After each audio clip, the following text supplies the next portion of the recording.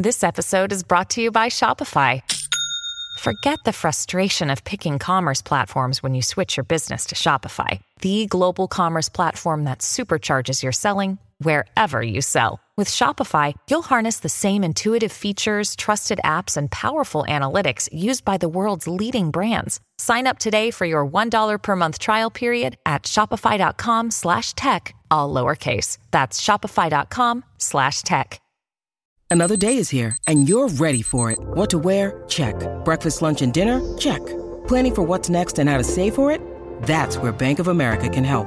For your financial to-dos, Bank of America has experts ready to help get you closer to your goals. Get started at one of our local financial centers or 24/7 in our mobile banking app. Find a location near you at bankofamerica.com/talktous.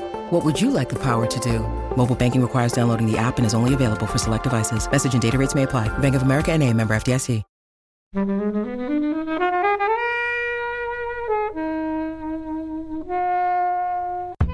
Even if you've never seen a Studio Ghibli movie or a Hayao Miyazaki movie or any anime, I feel like there's a lot that this movie can offer. Absolutely just love this film. This was only my second watch of it, but beautiful film, wonderful choice. I can't say enough good things about this movie. I've seen it so many times and I love it more and more every single time I see it.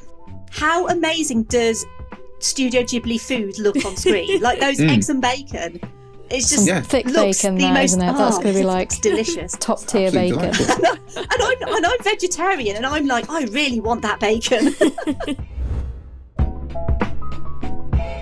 Hello everybody, joining FlixWatcher today we've got Em. Hi. Claire. Hello. And as always, Kobe. Yo. And we're here to review Howl's Moving Castle. Thank you as always to the mighty people for the mighty tunes, and thanks to Ben from Rockwood Audio for his awesome editing skills. Please do remember to write a review and rate us on Apple Podcasts and anywhere you can do where you listen to the podcast, because it really does help us. And you can join in the conversation with us on Twitter at FlixWatcherPod and on Instagram at FlixWatcher. Hello film fans, welcome to FlixWatcher Podcast. Joining us remotely today, we have Em and Claire. If you could please say hello to our listeners and tell them a little bit more about who you are and what you do, please. Hi, I'm Claire. I'm a co-host and co-creator of W Rated Podcast. It's a podcast where we are watching the worst rated movies as voted for on the IMDb Bottom 100 list, where we look to see, can these films really be that bad? And do they even deserve? Some of them don't deserve to be there, so we try and redeem a film each episode. Do you do you have a favourite one, quote unquote, that you've redeemed that's just had so much scorn poured upon it? Yes, my favourite episode is still one of our first ones we did, which is on the Lindsay Lohan classic I Know Who Killed Me, which was a film I was a fan of before the list. I already owned it on DVD. It was just the most fun we had talking about that film. We recorded for 5 hours and ended up having to split it into a double episode. But that's still my favourite. And one that I'm really looking forward to doing is Britney Spears' Crossroads, because I think that's going to be really interesting to analyse. How did it end up voted the 50 worst film of the year? Of the world. Because I think that's unfair. We can say it might not be Oscar worthy, but is it really the 50th worst film ever made? Well, talking of awards, it's as we record today, the Razzies have been announced, which you are familiar with. Yes, so we will be attempting to watch all of the Razzie nominees. We've got a month before the awards, so we're going to try and watch all 25 of them. I think last year we managed to watch 18 of the 25, and we did a alcohol-fueled episode where we just went through each of them and said what we thought of it, if we agreed with the nomination, and it was a bit chaotic. So let's see what happens this year. I mean, it does sound, it's a fun podcast, but also you do think you are making yourself watch bad films as well. Sometimes I just think, is there enough time in the day of the year? The thought of having to now spend the next month watching 7 carbon copy Bruce Willis action films is not one that's sitting comfortably with me right now. So let's see how I feel by the end. Who are you? Hello. My name's Em, and I host Verbal Diorama. I am the solo host of that podcast. So it's basically all my fault that it exists. At least you've got no scheduling problems ever. Well, no, that's the thing. I asked my cat, what are we doing? And she says, meow, meow, meow. And I go, oh, okay, not very much then. Let's do something. Your cat sounds like Gigi from she does occasionally make an appearance. She doesn't actually sound like that at all. So yeah, my podcast is basically all about the history and legacy of movies you know and movies you don't. And I take a movie every episode and I basically tell you all about how it was made, and production stories and casting choices and trivia and all of that. So yeah, it's very, very research heavy. I do put quite a lot of work into it, and yeah, I'm really super proud of it. Yeah, you've crossed the 100 episode mark a couple of months ago, didn't you? Yeah, so at the moment I'm at 139. Oh, okay. And I'm actually, as of recording, next week is the podcast's 3rd birthday. Oh, wow. So I've been doing it for 3 years. And yeah, I also write stuff for Film Stories as well. I've been doing that for 2.5 years-ish. And yeah, I have a column in their magazine and I write for the website as well, which is always good fun because I feature podcasts. I get to talk about other podcasts and I get to know other podcasts. And that's obviously how I got to know FlixWatcher. Was through that experience. And that's how I'm going to be getting to know Claire a bit more because her podcast is going to be featured very soon. Yay! So yeah, it's I can't complain about anything that I do because it's all good fun. It's just really, really super hard work. Well, we're talking about your film choice today, Em. Yes. This is Howl's Moving Castle. Can you tell us why you chose it, first of all, and then give us the synopsis in 60 seconds or less? And there will be a timer to work towards.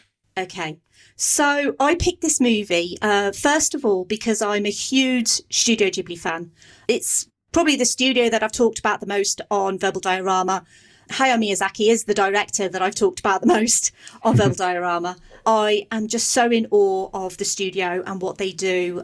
This is my favourite Miyazaki movie. Which surprises a lot of people, especially when this is the studio that did Princess Mononoke and Spirited Away and Laputa Castle in the Sky and all of these incredible movies. And this is my favourite one. And I think it's because it's never been as critically acclaimed as his other work. And so it feels a little bit like the underdog. And I like that. I like that it's the underdog. It has a beautiful score by Joe Hisaishi. I'm actually going to be going to see him in concert this year. Wow. It's been postponed twice. Where is he playing? So excited. He's playing at Wembley. Oh, wow. It's the first time he's ever been to the UK. What's the format? So I think... So here's me on Ticketmaster right now to get...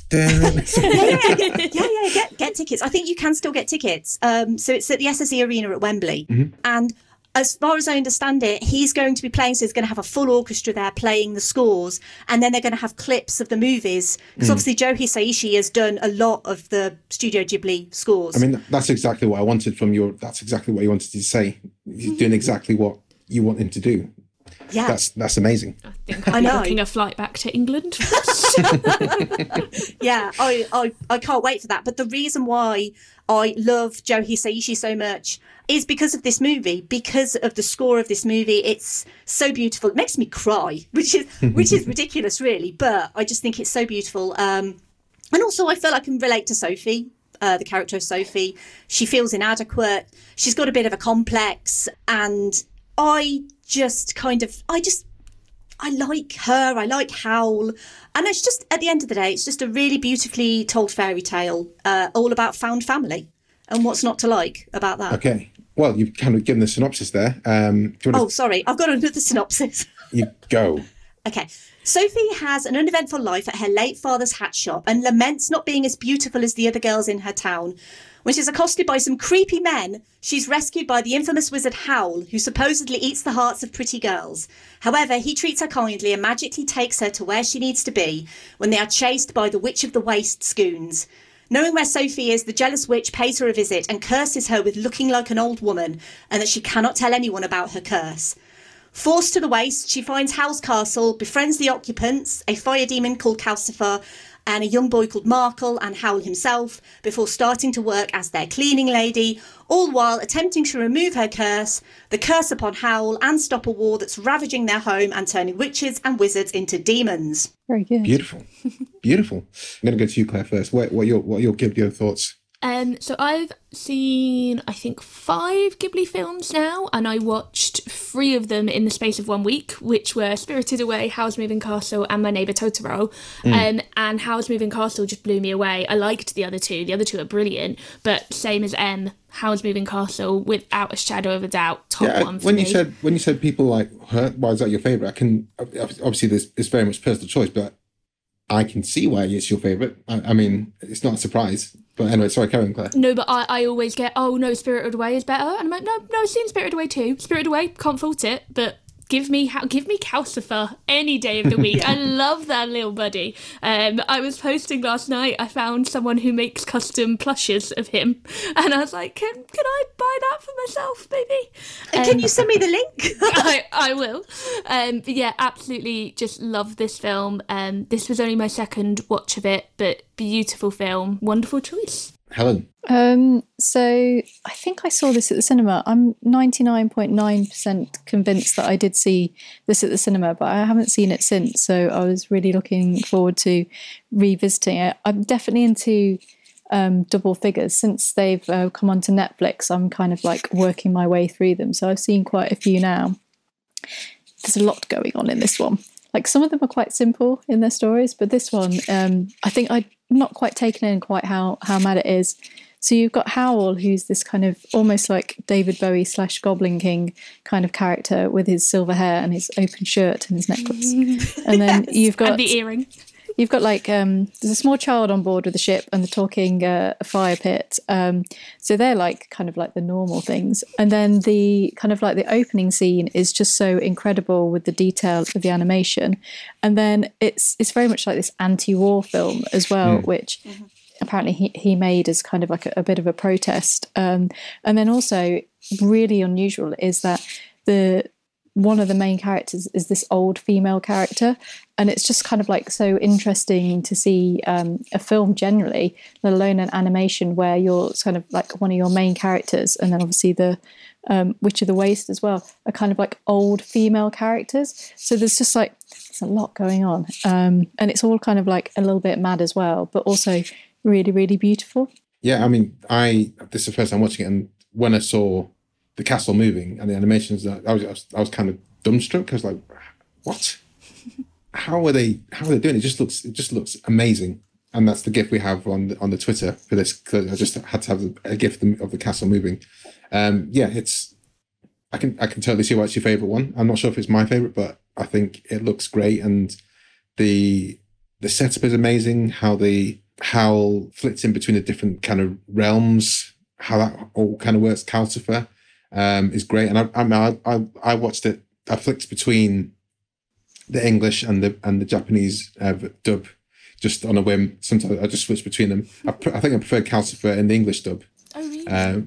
Billy Crystal. Is it Billy Crystal? That's probably. I've only ever watched it in the original, but I have heard this one particularly does have a brilliant dub cast. Yeah, it is one of the better dubs. I mean, this is obviously when Disney did the dubs for a lot of the Studio Ghibli stuff, and there's some big names in this cast. There's Christian Bale, obviously Billy Crystal, Gene Simmons, Lauren Bacall. Gene Simmons? Yeah.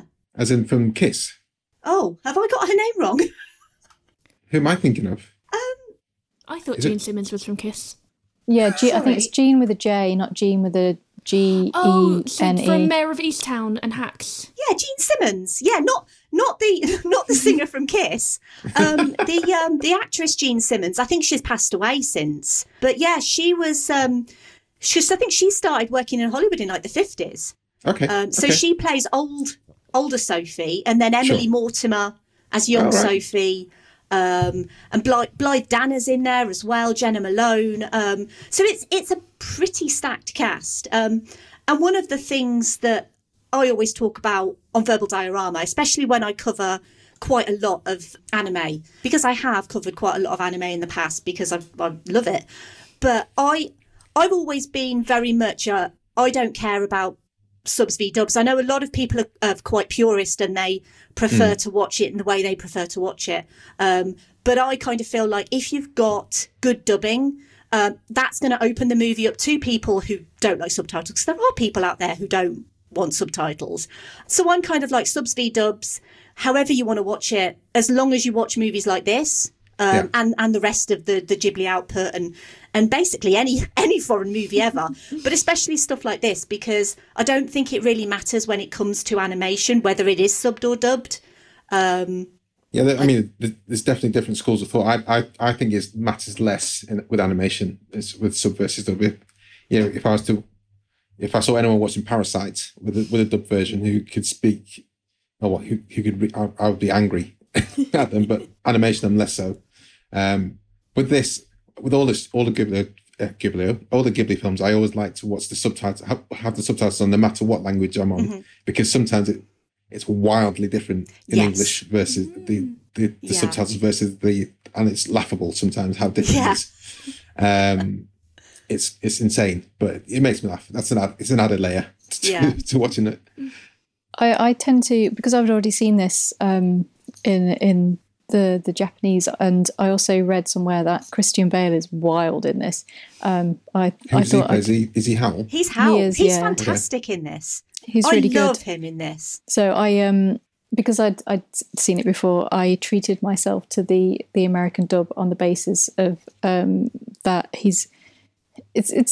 it's definitely Christian Bale, and it is a bit wild. And I also kept the subtitles on as well to see that difference. And sometimes it's like bizarre. It's like, well, why wouldn't you have said that? And then in other cases, it's just like really different. But for this, and like Lauren Bacall, like it's just like she's in this, and it's just like just kind of, I know those voices a little bit, so I did enjoy having that. But for first time, I think it's always good to go with how it's originally intended, if you can. I'm completely in love with both Howl and Calcifer, and I don't know if I could love them if they were voiced by Christian Bale and Billy Crystal. So I'll stick to the Japanese to keep my love pure. So, I mean, like everyone said, well, Helen in particular said the story is a bit wild. I mean, that's all the Studio Ghibli generally. There's a lot of stuff out there. In the first 10 minutes of Spirited Away, it's like, wait, what?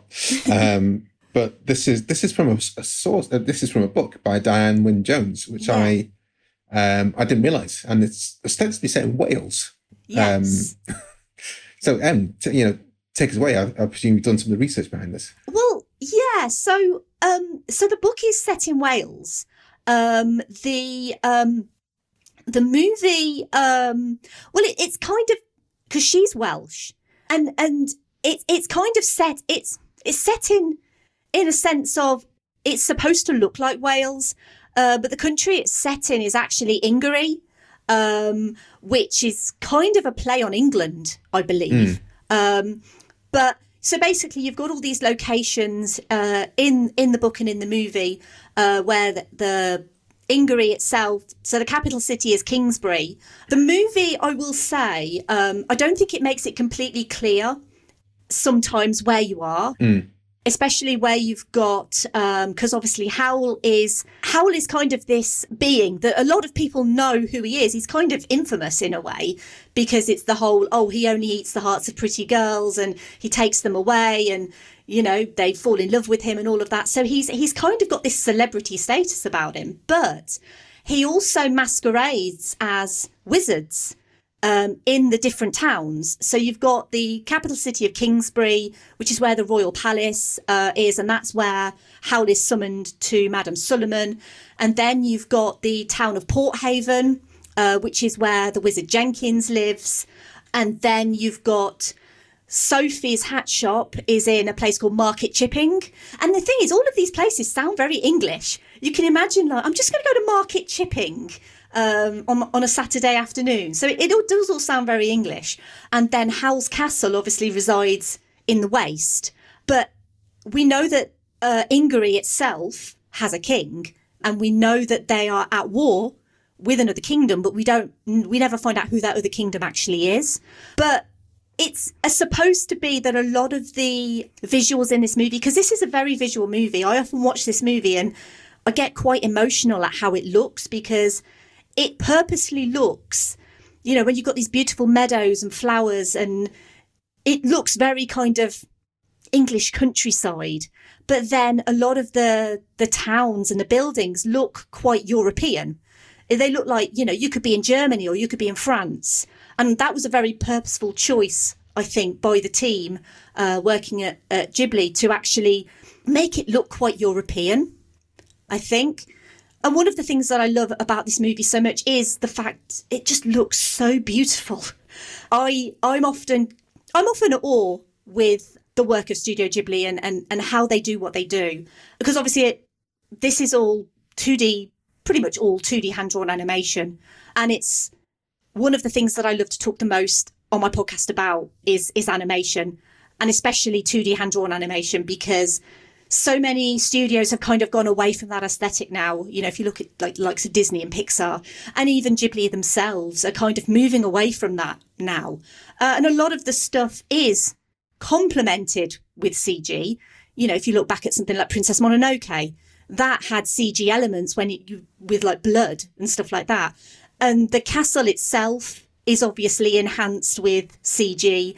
But you mentioned um earlier, Kobe, about the castle. And one of the things I love so much about the castle is it's like a living, breathing character in its own right. Yeah. You feel it every time it moves and it creaks and the mouth opens. It feels like it's breathing and it's actually there.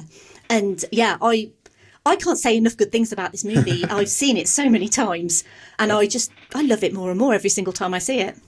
Has anyone got anything to say about The Witch of the Waste? I thought it's an interesting arc she follows. She's a baddie, then she's someone to be kind of pitied, and then she's a baddie again. It's like in a very kind of disheveled form.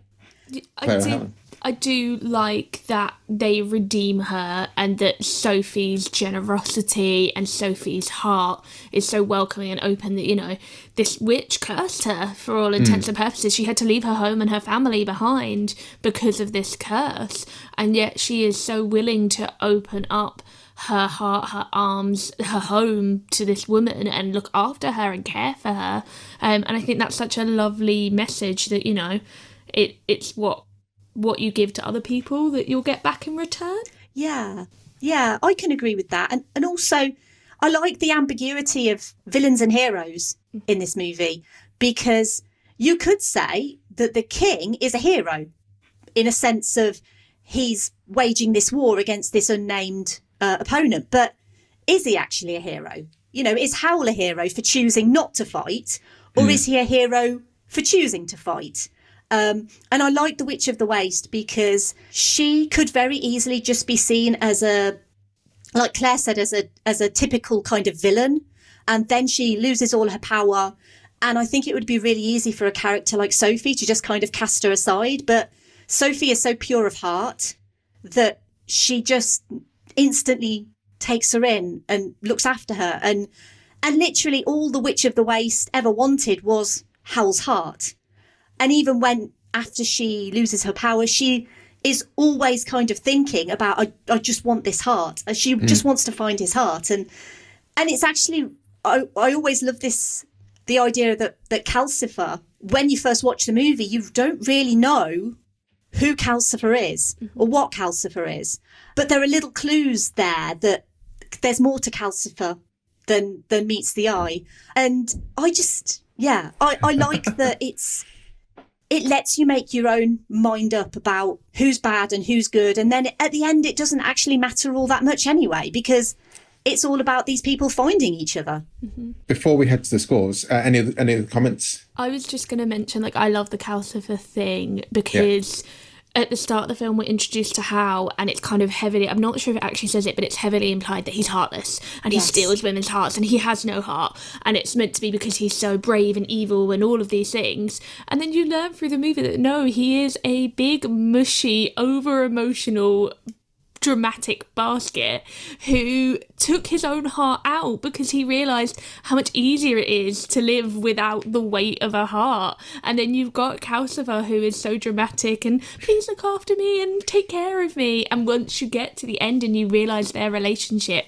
it's so lovely. And on that rewatch, I think that those two characters, and you get so much more knowing the link between them. Yeah, absolutely. Any comments about Mr. Turniphead?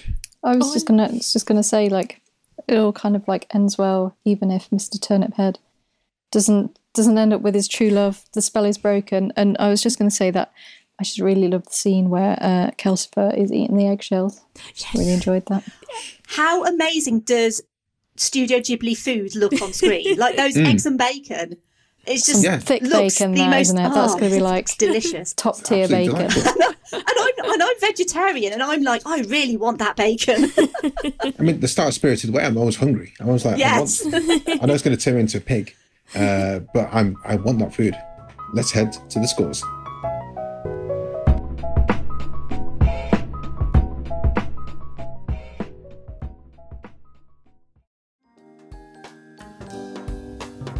I'm Helen O'Hara, film journalist, author, and host of Women vs. Hollywood, a new podcast from the Stripped Media family. We're exploring the fall and rise of women in Hollywood, from the silent era to the present day and into the future. Each episode, I'm joined by 3 or more special guests to discuss the challenges that women face in the film industry and look at what we can do to change the picture. We've got actors, directors, producers, writers, academics, film experts, you name it, they're all here to explain what's going on in Hollywood. Search for Women vs. Hollywood now, wherever you're listening to this, and come join us. When you need mealtime inspiration, it's worth shopping Kroger, where you'll find over 30,000 mouth-watering choices that excite your inner foodie. And no matter what tasty choice you make, you'll enjoy our everyday low prices, plus extra ways to save, like digital coupons worth over $600 each week. You can also save up to $1 off per gallon at the pump with fuel points. More savings and more inspiring flavors make shopping Kroger worth it every time. Kroger, fresh for everyone. Fuel restrictions apply. Welcome to our FlixWatcher scoring system. All of the scores are out of 5, and we will start with you, please, with your recommendability. The thing is I love this movie so much that I can't not recommend it, purely for the fact that even if you've never seen a Studio Ghibli movie or a Hayao Miyazaki movie or any anime, I feel like there's a lot that this movie can offer anyone who's kind of new to this style of animation. And like I say, subs v dubs, it kind of doesn't matter.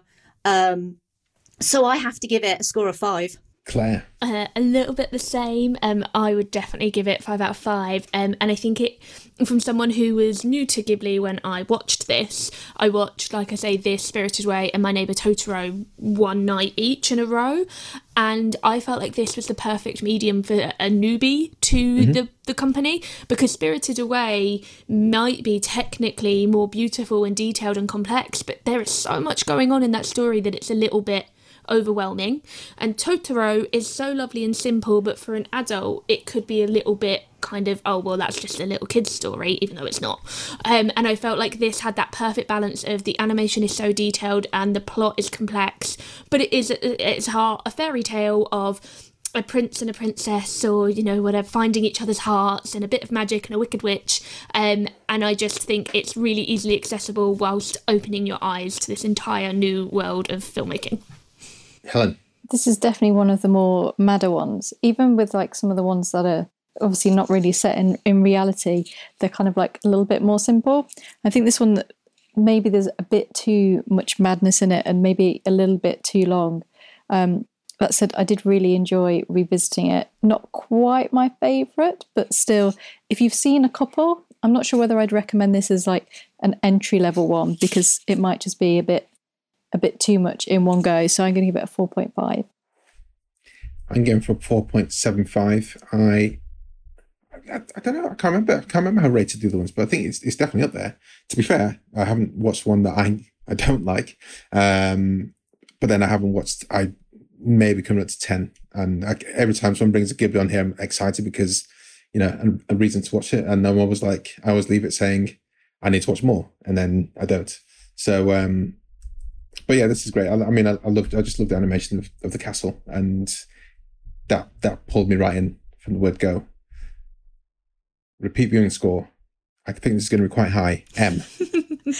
Well, I've seen this movie more than any other Studio Ghibli movie. So on that basis, I feel like I've got to give it a 5, because otherwise I'm kind of going against my own rules there, because I've seen it so many times. Claire? I'm going to go 4.75 because this was my second watch of it, and I did notice I was slightly less glued to it on the rewatch, but that's because I knew the story, so I knew what was coming up, and I knew which scenes I wanted to pay attention to that involved Hal. Helen? It's a massive gap since I watched it the first time, so I was pretty much enjoying the rewatch. That said, it's one of the longer ones, so I'm probably not going to watch it as that often, so I'm going to give it a 3. I'm going to go for 3 as well. I think I will watch it. I'm not sure when. I need to watch the rest of them first, and that's the main thing. Small screen score. M. Have you seen this on the big screen?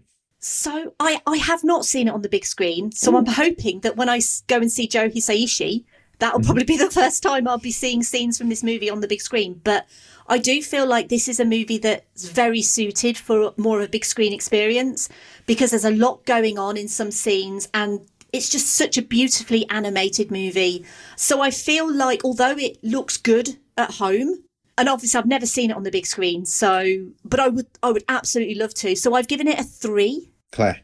I feel like I'm going to skew the score so high I might have to lower it down a bit now. No, you go for whatever you want. I've also only ever seen it at home, but I didn't think, having only ever seen it at home, I didn't think it lost anything. I still thought the animation was gorgeous. I felt completely enveloped in the world and invited into the world. So I was going to give it a 4 out of 5, only because I imagine if I now saw it on the big screen, I could never go back to watching it on the small screen. But I haven't done that yet, so it's still quite high for me. Helen? I don't really feel the need to see animation on the big screen. Get out. I know, I'm sorry. And I've watched quite a lot of Simpsons.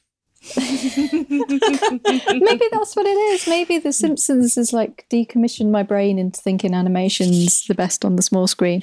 I've seen a couple of the other films at the cinema, and then I've seen most of them at home, and I'm quite happy watching them at home.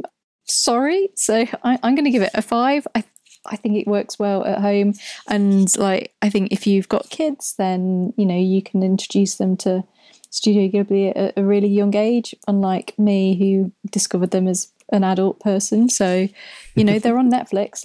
Knock yourself out, fill your boots with them. Yeah, I think it'd be good to watch this in the cinema. I disagree with Helen wholeheartedly. If there's any animation that works well, I'm thinking Kubo and the Two Strings. I'm thinking Spider-Man to the Spider-Verse. Wonderful. I would rather watch all animation in the cinema and all live action at home if I had to pick between the two, because I think the depth of animation only improves on a bigger screen. But having said that, I think it's perfectly accessible on a small screen. I think some bits are a bit crowded on the screen, but I think that would still be the same in the cinema. But I'd like to perhaps get there, watch it more for Joe Hisaishi score, which didn't really envelop me whilst I was watching it. So I think that'll be the all-encompassing bit that takes me over the edge for watching it in a bigger screen. Engagement score though. See, again, I'm so biased towards this movie. I feel like I'm skewing my scores because of my bias.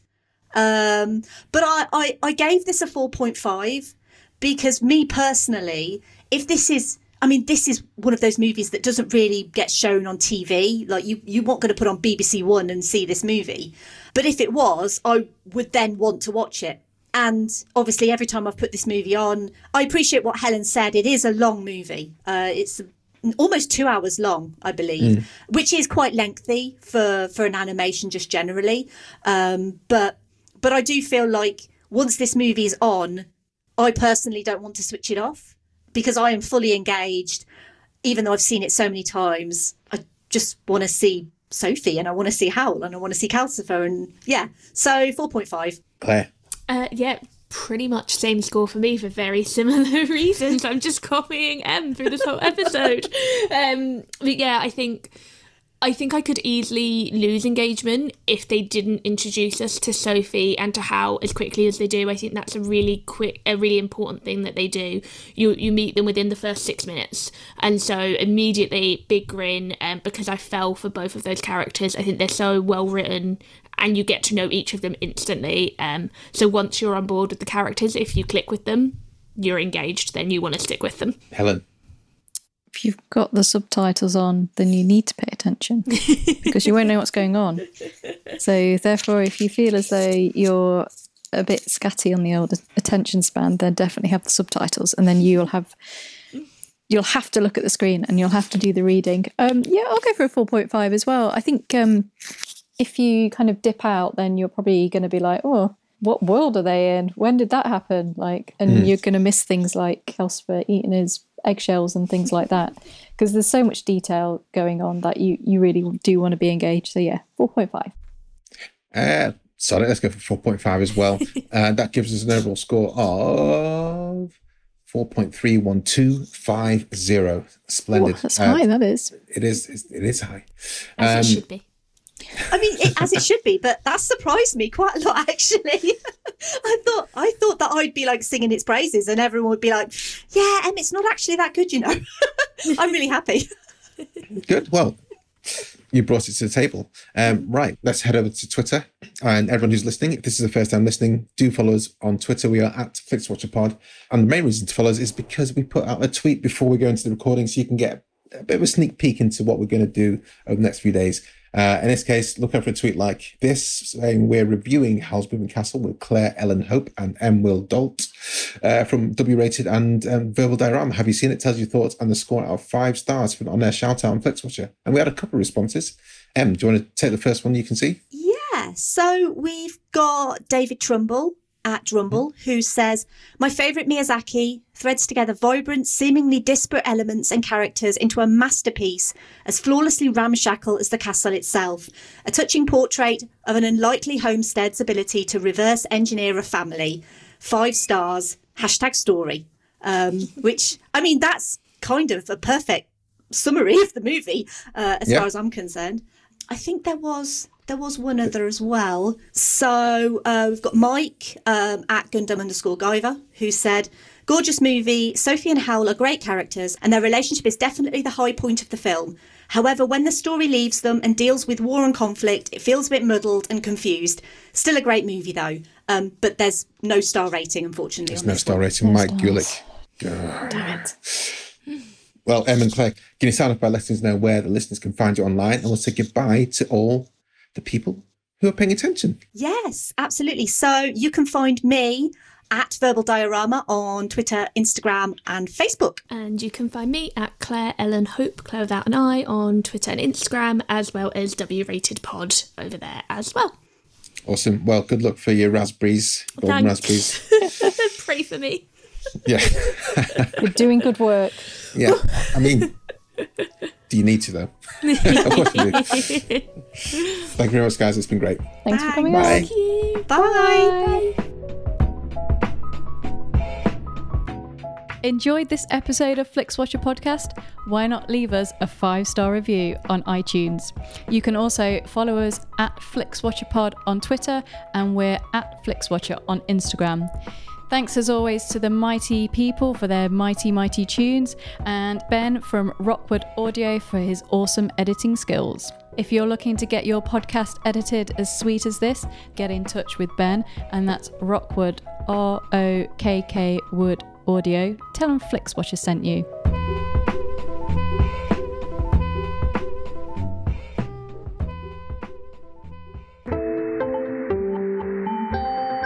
You just heard a Stripped Media production.